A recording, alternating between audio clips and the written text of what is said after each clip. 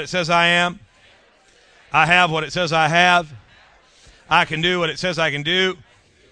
Say, I have an open mind and a teachable spirit. From this moment forward, I will never be the same. Shout it out, never, never, never. In Jesus' name. Amen. Come on, give God one more praise. Amen. Amen. We're going to be talking for the next few weeks probably about wholehearted seekers of God. How many realize that we want to be wholehearted seekers of God? There's a man by the name of Mike Murdock, teaches wisdom principles. He's really into the wisdom stuff, and leadership principles. And he made a statement one time. He said that you will never make a change until you are angry enough to make a movement. That it takes anger or pain always to promote action on our part. That as long as we're comfortable, well, we just hang. But if we ever get real uncomfortable or really upset, we'll do something about it. In other words, we get you mad enough, you'll do something. Right? So I thought I'd take that on as a calling today and see if I couldn't just irritate you a little bit. So to promote some movement in your life, some growth in your life. Realize that here we are.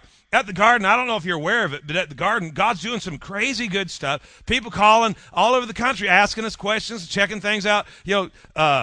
To be just over 3 years old, we had over 600 people in services last weekend. Saturday nights are full. We're probably going to have to break that service into two, multiply that service. We got property on the outside of town that we're looking at buying, and we've made the offer, and we're just going through the routine, making sure we can do everything we want to do there. And, well, how much are we going to need? If we want it, it's ours. We got enough money to pay for it, so we'll just buy it. And God's moving. It's all kinds of awesome stuff. But then I look at it this way, though, that I still know that God wants to take us from where we are somewhere different. Okay? Trust me now. Hear me. And I'm not saying we're not building. I'm saying before we break ground on the building, we got to let God break ground on our hearts. Amen. Hey, your life of victory and your connection to God, your personal relevant relationship is way more important than a sanctuary that seats 500. Hello? What God wants to do in you is so vital. Someday, God, listen to me. Just, in your vision chamber, picture it. People coming in that are far from God, don't know God, walking into the presence of the Most Holy One.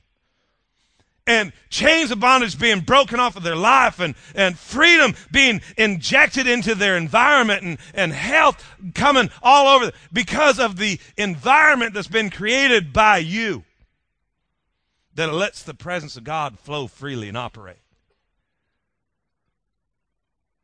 That's where God's taken us, to that place where our heart is right and connected with God. If I asked you today, how many of you, and please don't respond right now, this is a trick question. I didn't want to make it a trick question. I wanted to hammer you, but God wouldn't let me. But how many of you today, just really, if I ask the question, how many of you are wholehearted seekers of God? Many hands would go up, I'm a wholehearted seeker of God. But the problem is that you cannot seek God with a whole heart until you first possess a heart that's been made whole.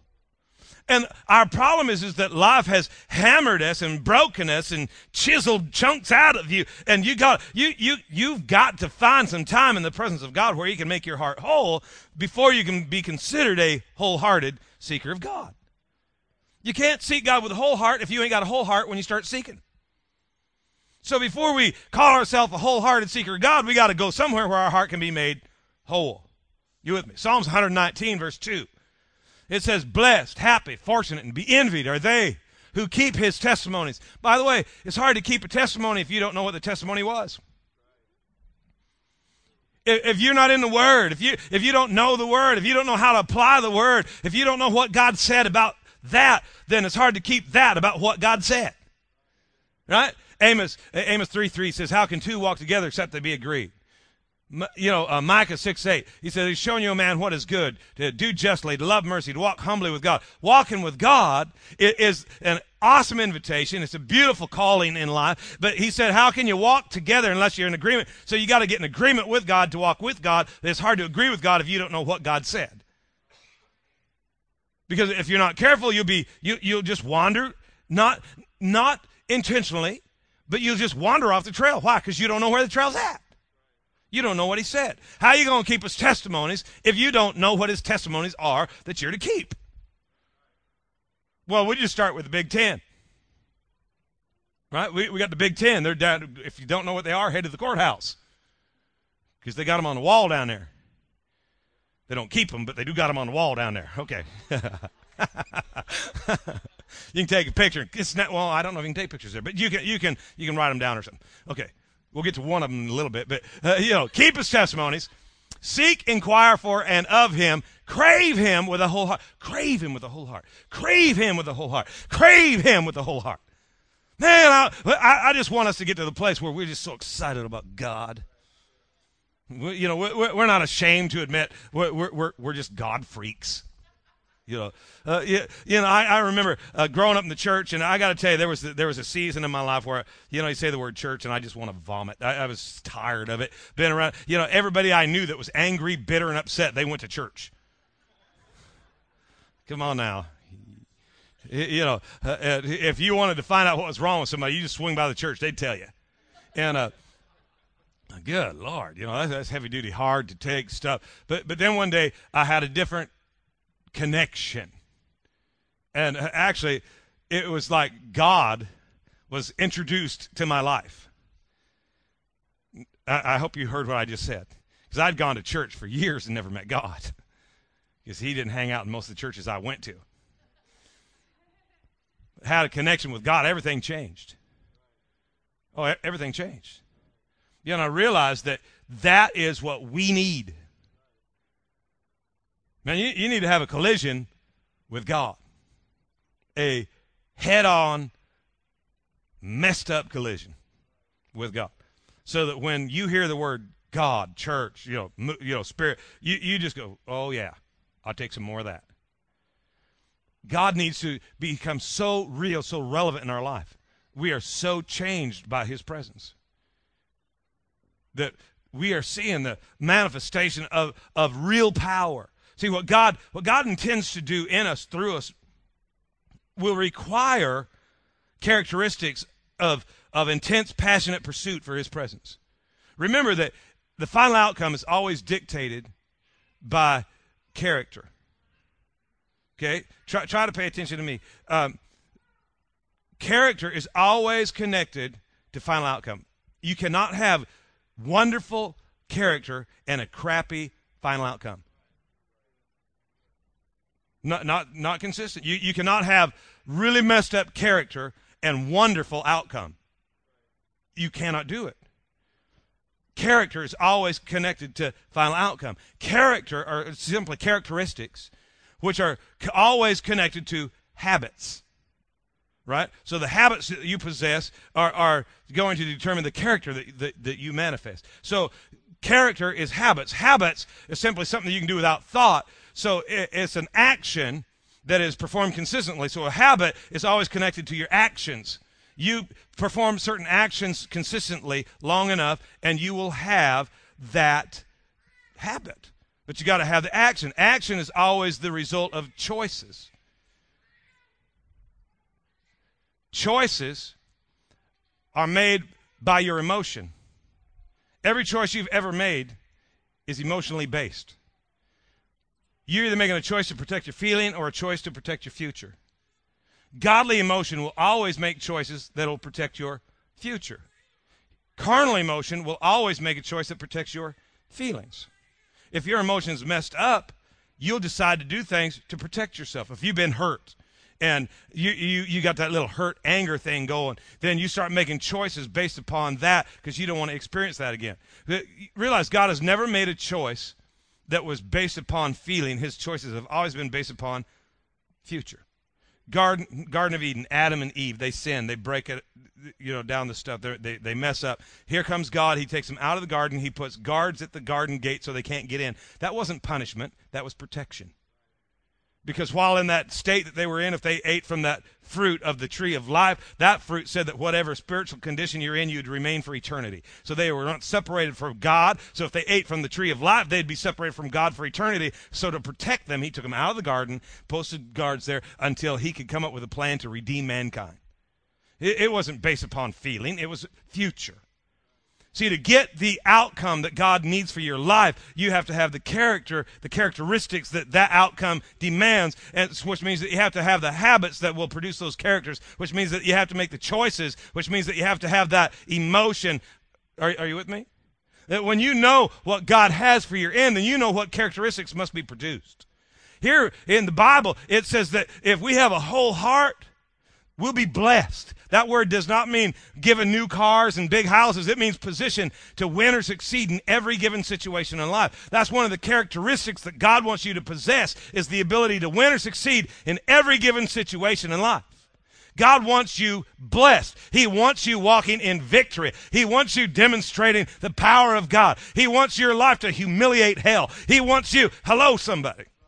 He don't want you beat up from the street up. He wants you strong, large, and in charge. He created you to rule and reign in this world.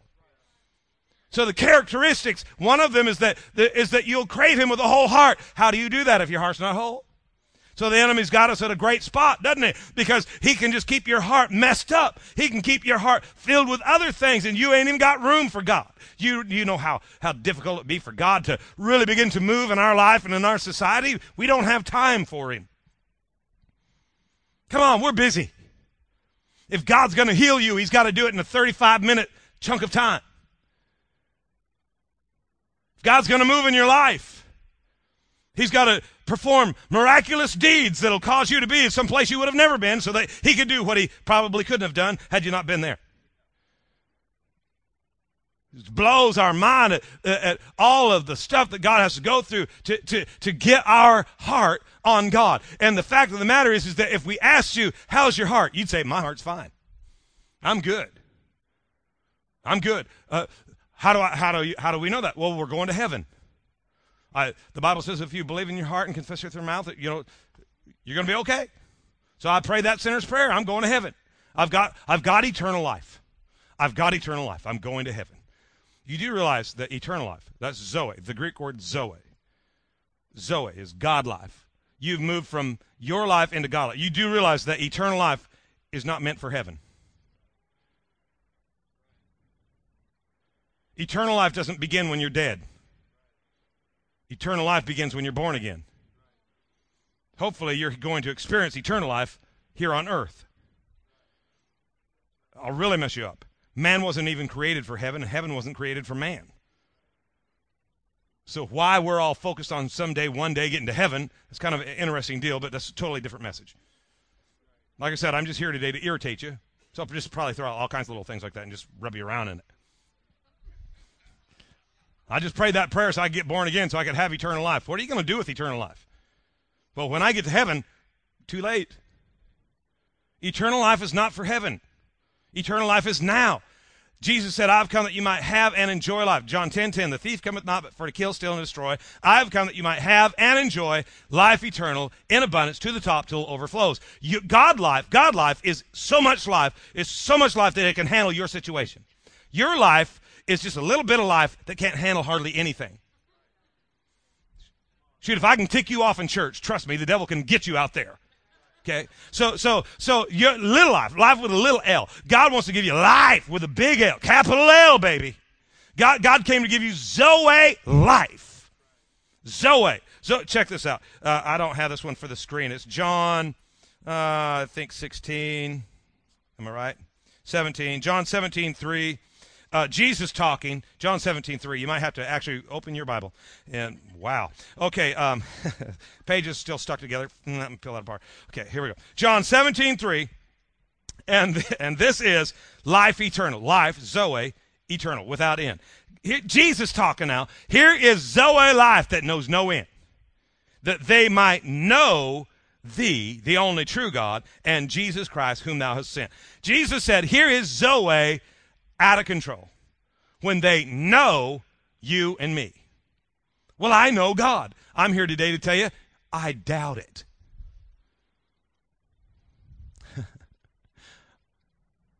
can't believe we came to hear this. I'm praying to God today that you hear this. That word know is gnosko. It is not to be acquainted with. It is experiential knowledge. It is to experience.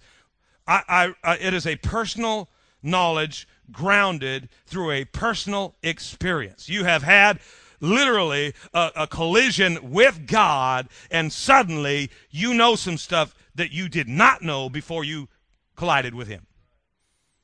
See, here's our problem, is that many times there's stuff that we think we know, but we don't know half of what we think we know.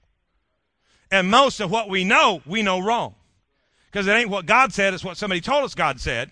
Here's my dilemma, okay? My thing, grew up in church, born on a Wednesday. We were in church that night. Serious. Been in church every day of my life. Really been around the church. Even when I wasn't serving God, I was traveling with a gospel music group, and I was in charge of the altar call. Dude, this is weird. Okay? But until I experienced God, until I experienced God, all I had was a religious understanding. There's stuff I've heard people say, God said that, and when I went to the Word of God, that's not what God said. That's what they said God said. They weren't evil. They weren't mean. They weren't trying to lead me astray. They just thought that's what he said. I've heard people quote things as scripture that ain't even in the Bible. All men were created equal. You know, Abraham Lincoln's cool, but I don't think we want to canonize him. It's Bible. What does God say? You know, we got to know God. Well, I do know God. No, man. That's like me saying I know flying. I don't know flying. I know making reservations. I know getting an e-ticket. I know waiting in line. I know losing luggage. Right? I know traveling long distances without any food. That's what I know. I don't know flying. To know flying, you have to spend thousands of hours in the cockpit with all kinds of situations that, to really experience flying. I know flying. No, I don't. I know about flying. Watch a little video.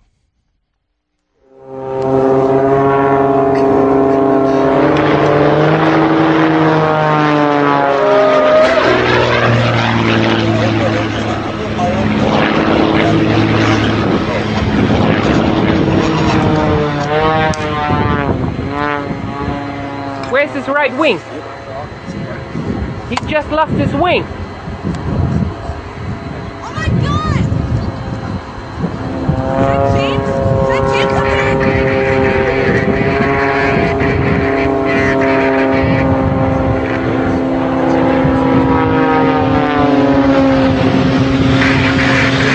Oh my God!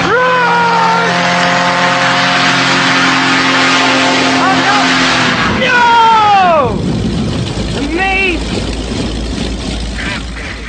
That guy knows flying. Okay? You don't know flying. That guy knows flying. You know what's funny is that picture right there, and that's like many of our lives. Where's my wing?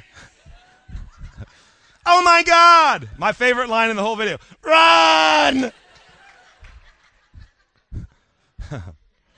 See, you just know about flying. We just know about God. Middle of a crazy situation. Run! But the people who have experienced God, great peace have those that love law. Nothing shall cause them to stumble or fall. See, we don't know God. I know it's difficult to wrap your brain around the reality that, well, I know about him, but I really don't know him. It is not comfortable to have somebody kind of get in your face and say, man, you jacked up. We want to say we're all right. But we're looking at an eternal picture. But what about the present darkness in which God has called you to make a difference? See, the world is asleep in the dark, but the church is asleep in the light. We've got the good news. We got great power. We've got incredible miracle working power. Where? No, we got t-shirts and bumper stickers, weird attitudes, touchy, emotional. Let me tell you what we got. We got broken hearts. We can't seek God with a whole heart because we don't have a whole heart in which to seek him with. So we've got to come to a place where God can mend our broken heart. In Exodus chapter 20, here's one of the big 10. He said, "Thou shalt have no other gods before me." And I know that what we think is that means that he's the top dog on our totem pole. But what that literally means, the word before is in front of or in the presence of. God said, you'll have no other gods in my presence. Don't bring your idol in here. Now, get this, you have other gods. The word worship means to rivet your eyes or attention on someone or something. Vine's Expository Dictionary says to sit at one's feet even as a dog sits at his master's feet and licks his master's hand. If that is true, if worship means to rivet your attention on someone or something, then when you go to work tomorrow and you're sitting at the computer and your attention is riveted there, what are you doing? You can call it work, but it's called worship. What is your child doing when he's at the computer screen at MySpace for 4 hours at a time? His attention is riveted there. What is that? Well, that's an idol. What are you doing when you go home this afternoon and you flip on the set and you watch the game and your attention is riveted there? I feel a draw towards this section for some reason. Well, are you saying we shouldn't watch TV? Are you saying we shouldn't have MySpace? Are you saying I shouldn't go to work? No, I'm saying that when your attention is riveted to someone or something, that's a form of worship. And all God is saying is, wait, when you come to me, please come empty. You can pick that up on your way out, but don't bring it in here. See, when you're worshiping God, your mind shouldn't be somewhere else. It should be right here, wrapped around the reality of God. God said, if you're not empty, I can't make you whole. Because your heart's got stuff in it, I need you to empty it out so you can bring it. I can make your heart whole. Then when you put the stuff back in there, it'll influence you differently. No, you'll influence it. But right now, your heart is not whole, but to get a whole heart, you got to bring me an empty heart. I can only work on the portion that isn't filled with something. How does God fill that area of your life if it's already full of stuff? It's kind of like this. Picture your storage unit that's full of all your stuff. Remember when you moved the last time? I can remember the last time we moved. When we moved into the house that we're in. We packed up all kinds of stuff, everything we owned, obviously. We packed it up. We put it in boxes. When we got there, we took in immediately the things that we had to have for that night and for those days. And in our lifestyle's, kind of busy. We probably had church coming up, one of the services or something going on. So what are we going to need for the next week? We don't care about tonight. What do we need for the next week? Make sure that's in the house. Put everything else in boxes in the garage. And after 6 or 7 months of walking around these boxes, the only time we made a deal, the only time that we would go to the garage to get a box is if we absolutely needed something that was in that box. Because you know what happens is you open the box and you get what you need, but you also bring in the junk that you didn't need that was located in the box with the stuff that you need. So here's the deal. We're not going to get anything unless we have to have it. After 6 months, 7 months, might even have been longer, there's still the garage was full of boxes of stuff we didn't need. So we could store it in case someday we needed it. Well, we don't need it now. Why would we need it then? Why did we buy it? We thought we needed it. Why is it in storage? Because we just thought wrong. So what we did is we just sold them. Had a garage sale. We even had a few boxes unopened. It's the garage sale surprise. You obviously didn't need it, but you realize that that when the garage was empty, suddenly I could use the garage for the purpose of the garage, which was to park the car in the garage. But as long as I had stuff I didn't need, I couldn't use the thing for which it was created, so it was full of other stuff. Is it possible that there are areas of your life that are so full of stuff you don't need that God can't use that area of your heart for the purpose in which it was created? If he could get us to empty our heart, he could fill our heart with great things that he has for us, but he can't get it in there because our heart's full of stuff that we don't even need. We're under the impression that we need it. Well, it's because we're deceived. And you got to remember that one of the greatest difficulties for someone who's deceived is that they don't know they're deceived. If you knew you were deceived, you do something about the deception and you get rid of it. But the reality is that we're deceived. James puts it this way. He said, be a doer of the word, not a hearer only, deceiving yourself. Amplified Bible says that many have deceived themselves through reasonings contrary to the truth. It doesn't line up with the word of God, and you're still building your life on it. So it's a reasoning contrary to the truth that brings deception into your life. Remember, be a doer of the word, not a hearer only. So what is the first thing we think we need to do? We need to do something. No, read it again. Be a doer of the word, not a hearer only. You got to be before you do. Are you with me? You got to be before you do. Because if you just start doing, well, what you be is going to show up sooner or later. See, what you be, that's your character. If you don't deal with the character first, you can't consistently perform the action that's inconsistent with your character. So if you change your character first, then you can perform consistently, and pretty soon it's just a habit. You do it without thought. But if you're not careful, you try to do all kinds of stuff that's not really what God intended for you to do.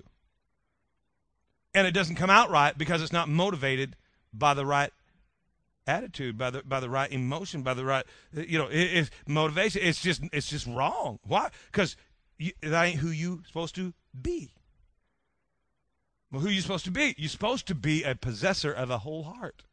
God wouldn't ask you to seek him with a whole heart if it wasn't possible for your heart to be made whole. God wouldn't ask you to do something that he couldn't equip you to succeed at. So when he says, seek me with a whole heart, guess what? We think we're supposed to seek God. No, you're supposed to get the whole heart so you can seek God. We've got to get to a place where our hearts are whole. We have to come into a place where we experience God, not hear about him, not know about him. Oh, this is a crazy challenge, especially to give in church. Because I'm talking to people who are under the assumption that they know God. And I'm here today to tell you, nah, you don't. Certain levels of experiential knowledge that we possess, but none of us have a full level of understanding of who God is and how he operates and what he wants to do. We just don't know God at the level we think we know God. To do what God's called us to do, there's certain characteristics that are going to be required, right?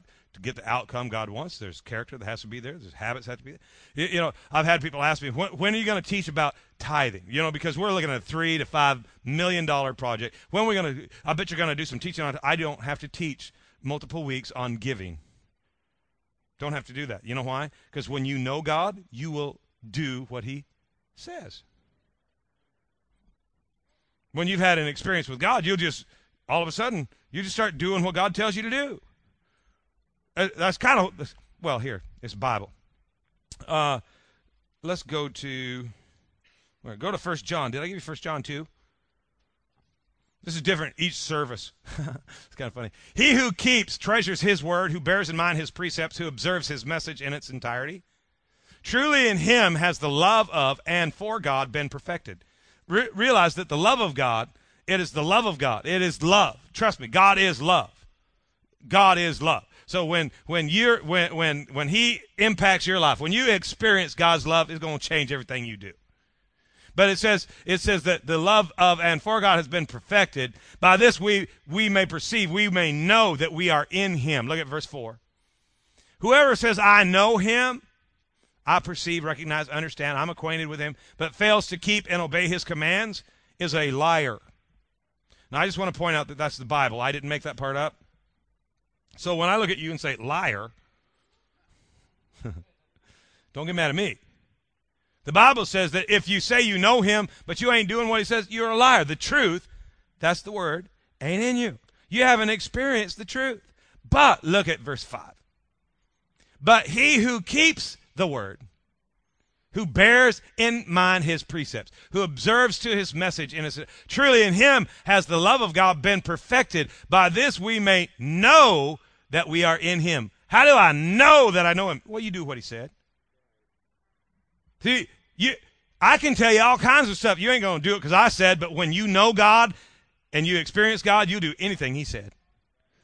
All of a sudden, your life just going to get different. When he says, I want you to walk in joy, regardless of the circumstance. See, I can tell you that and tell you that and tell you that and tell you that, but until you experience God in the middle of a hellacious situation, until you are flying through the air and your right wing flies off, and you hear the ground below you go, oh my God, where's his wing? And you hear the motor sputtering and your adrenaline is pumping through your body until you hear the people screaming, run, but you know in your heart, oh, I ain't going to die here. I'm just going to have joy. I think the Bible says, we sang it twice today. This is the day the Lord hath made. I will rejoice and be glad in it. Well, until you experience God, you just complaining about your day, calling it prayer. But once you experience God, oh, you will rejoice. You will be glad. Why? Because you've experienced God. I've been here before.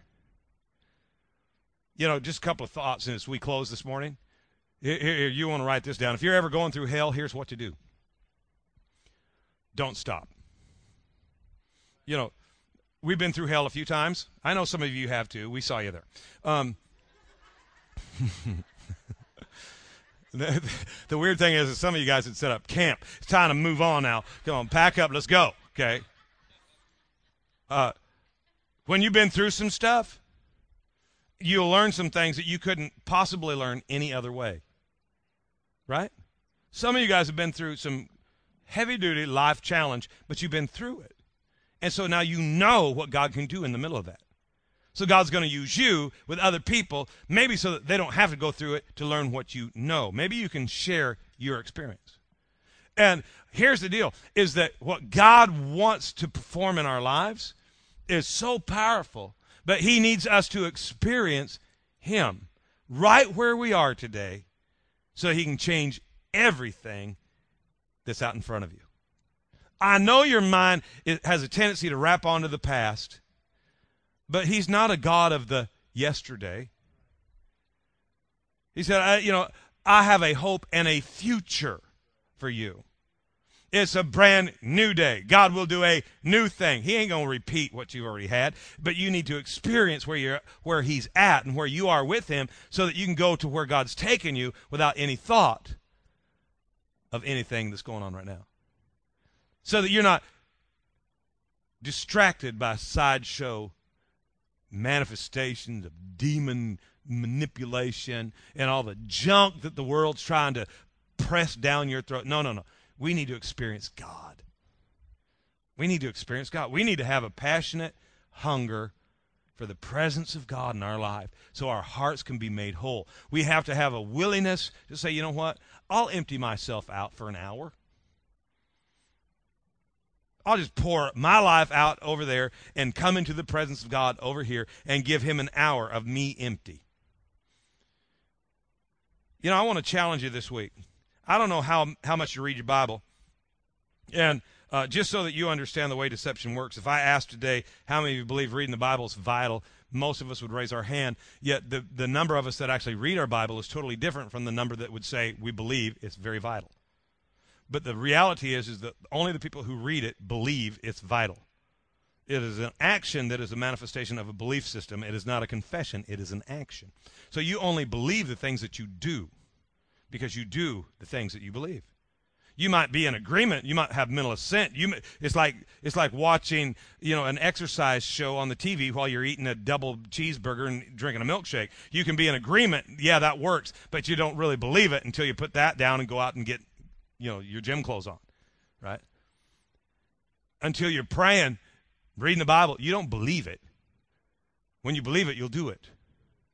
Do you realize what would happen in the traumatic difference that would occur in a huge majority of believers if they just read their Bible every day? They just read the Bible. Barna did a research not too long ago, and they researched pastors. First, they polled pastors and surveyed pastors, and they asked them, thousands of pastors of different denominations, what percentage of your congregation would consider their faith in God as their number one transcending priority? And they came back between 70 and 85%. So then Barna went and they surveyed just the congregations of the pastors that they had surveyed. And their end result, they came back with this, is that 15% of their congregations believed that their faith in God was their transcending priority. 15% really possessed the faith in God as a transcending priority. That means that their relationship with God was ultimately key about everything. 15%. Well, there's why we are in the condition, as a nation that we are. Is because we think we're believers because we go to church. No, you're not a believer until you do what this says. See, ultimately, relationship with God, intimacy with God,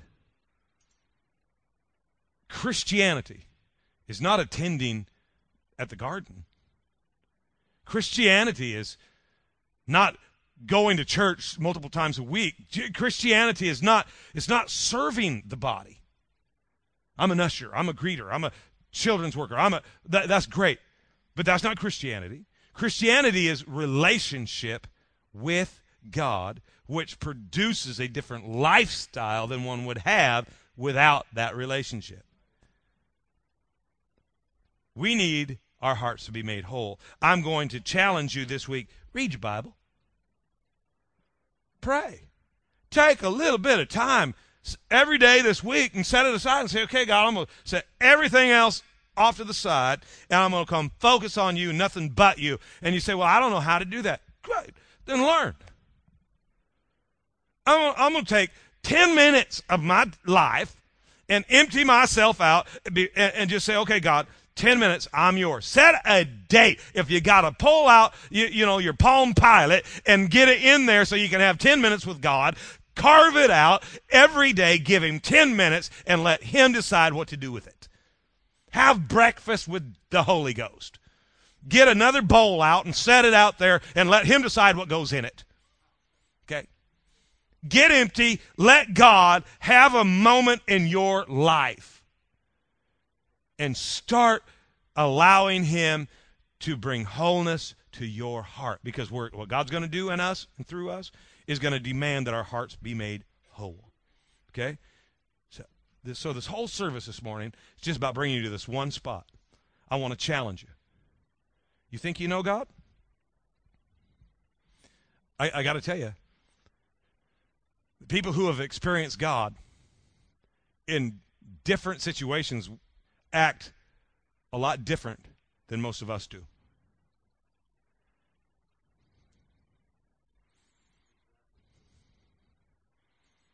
I've seen people who could not walk ever get up and walk. I've seen eyes that look like marbles clear up from the bottom up, and a lady that had no sight her entire life could see. I've seen miraculous things, but nothing compares to when someone who has been beaten and broken and hurt by life be restored by the power of God and begin to walk a life of victory. Nothing compares to that. I believe that what God is going to do in this place is he's going to take lives and he's going to elevate them to a position of victory, and they're going to walk through life and they're going to demonstrate Satan's defeat. They're going to live a life that is humiliating to hell. It is going to just be, a slap in the face every day to the powers of darkness, and it's going to bring glory to the presence of God and to the name of God because of the great victory that they walk in every single day. But I got to tell you something, that to get to that place, there are probably a few areas where you're going to have to act a little bit differently. We just got to tell you the truth, okay? I just got to tell you the truth. If you need somebody to wrap their arms around you and hug you and tell you it's going to be okay, Jim will be here right after service, and he'll be ready. And not that that's weak, man. We need it. But today, I'm just on assignment, guys. There's just this thing is for the last couple of weeks, and honestly, there are moments, and Shelby will tell you, there are just moments where I almost feel irritated because there is a spirit of indifference that has attached itself to God's people, and it drives me crazy. Because people who are in desperate need of God's presence are saying, I'm okay, it's not me, it's my neighbor. I wish you'd tell him about Jesus. Well, he could get Jesus and you wouldn't know it because you wouldn't recognize it.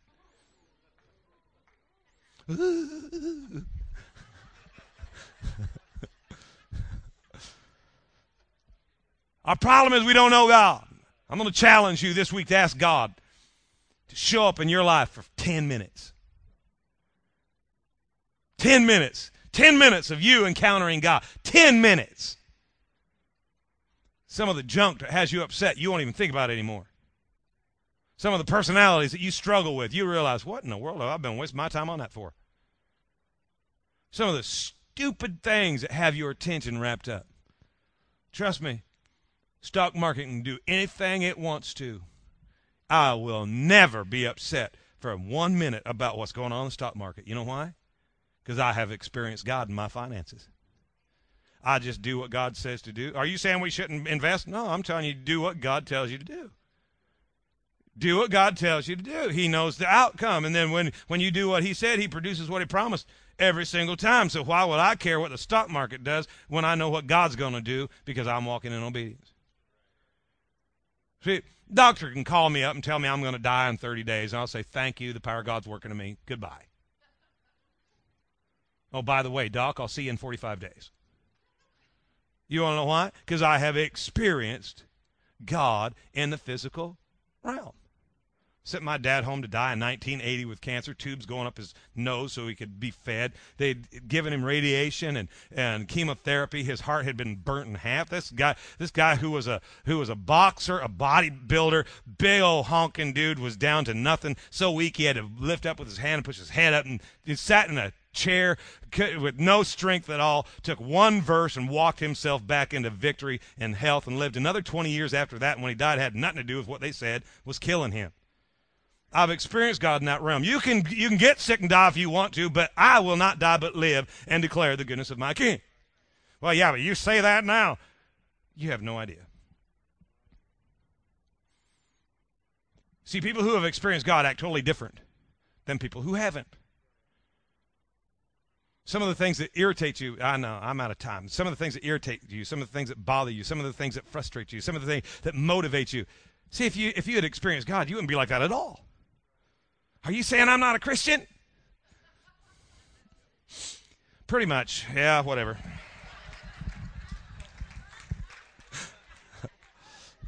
But you feel good, right? In your misery. Hey, it's going to take a body of people walking in 100% victory. You hang around. Hey, if I make you mad, good. Hang around a while until you get breakthrough. Just hang out. Well, I ain't going to give $1 to the building fund.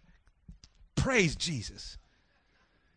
That's even better, because you'll watch everything go up around you. You'll watch him work, and then the next time we do this is we're going to build 20 churches, not one. Then the next time we do this, you go, I better participate. I don't like the way you talk to us. I don't like the way you look at me.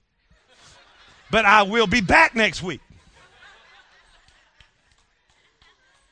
Let's get honest. We're going to get real. Let's get real. Trust me, you hang around long enough, you're going to experience God. I'm telling you, it's going to blow up, it's going to mess you up for good. Close your book, close your eyes, bow your head, let me pray for you.